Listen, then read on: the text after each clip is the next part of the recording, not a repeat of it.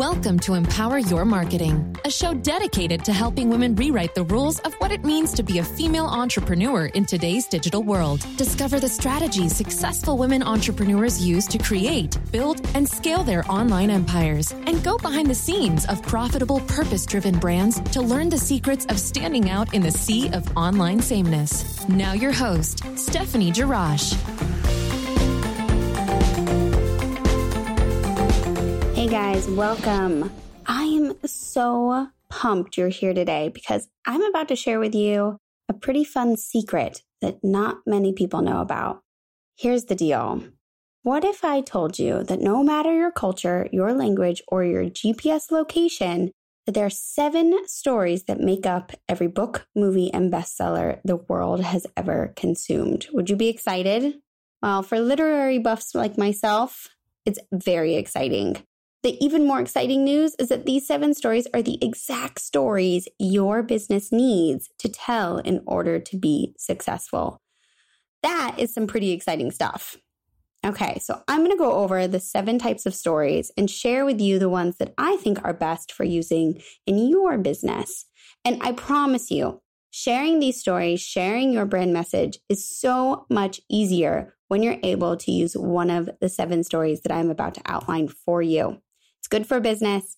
It's good to boost engagement. You're helping build your authority and you're building a raving fan base. So let's get started. All right, number 1, the first type of story I want to talk about is the good versus bad story. This is probably the most recognizable storyline, right? The hero must defeat an antagonist, aka the bad guy. You know, they're threatening the homeland or it threatens their values or the way that they're living. We've seen this story play out in things like Beowulf and probably every Hollywood blockbuster that we've ever seen, such as Star Wars or James Bond, right? Any sort of action movie is probably good versus bad. It's a great narrative if you have a challenger brand. So if you're up against something, if you really stand for something or have a cause that you're championing, the good versus bad story is a great brand story to tell for you. Think Nike or even Apple back in the day when they first came out. These were all brands out to challenge the status quo. The second type of story is the fall from grace story. This is where the hero has it all, whether that's popularity, looks, wealth, love, when suddenly, poof, it's gone. And here he goes on a perilous journey to realize their true divine potential. These types of stories are often seen in Cinderella, and my personal favorite, You've Got Mail.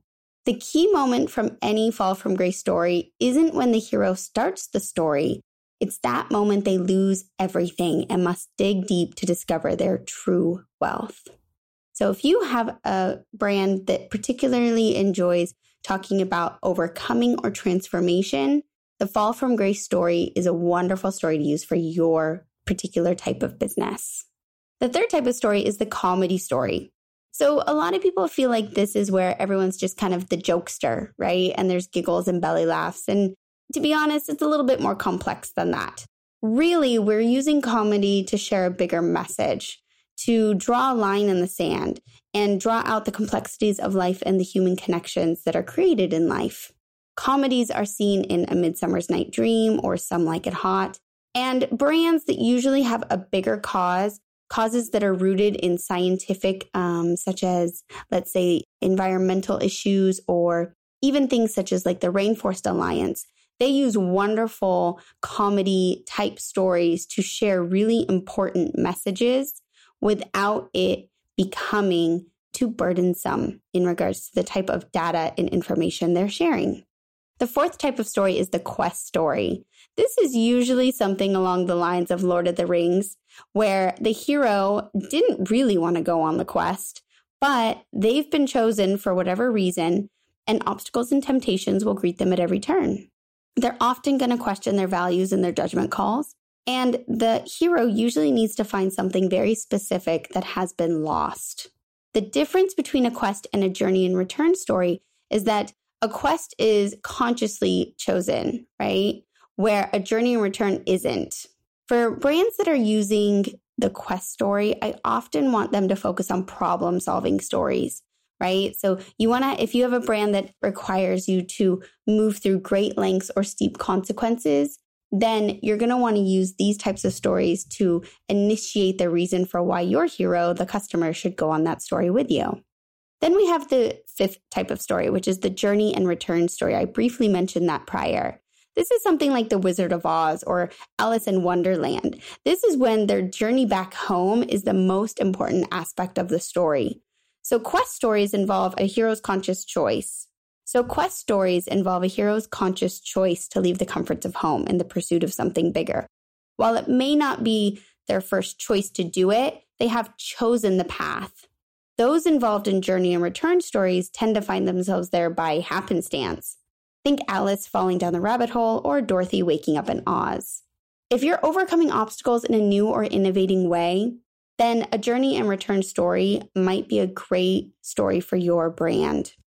The sixth type of story is the tragedy. Tragedies are a lot like comedies. They're usually misunderstood. Not all tragedies end in disaster. In fact, the most compelling aspect of a tragedy is the unique characteristic of being inevitable, that no matter what balancing qualities the hero may possess, they will still have a flaw, and this flaw may eventually bring them down. For example, in types of stories that involve PSAs like drunk driving or public safety announcements, the tragedy story is that, at times it doesn't always work out, but there are ways to combat the possibility of it not working out. The seventh type of story is the rebirth story.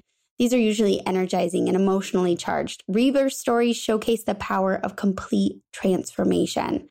The premise is pretty simple. A flawed character faces a reckoning, often spiritual in nature, that forces them to change their ways. Their transformation, once deemed impossible, is now a miracle.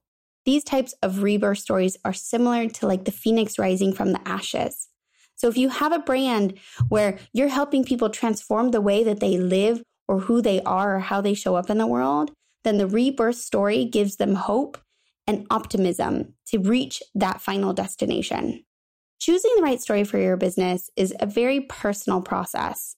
There is no right or wrong, but you do need to align with a story that best resonates with your types of customers and clients. Only then can you better connect with the people that are coming into your business world. Until next time. Like what you hear? Click subscribe and leave a review. Then join Stephanie each week as she takes on the many questions women have about building an online business.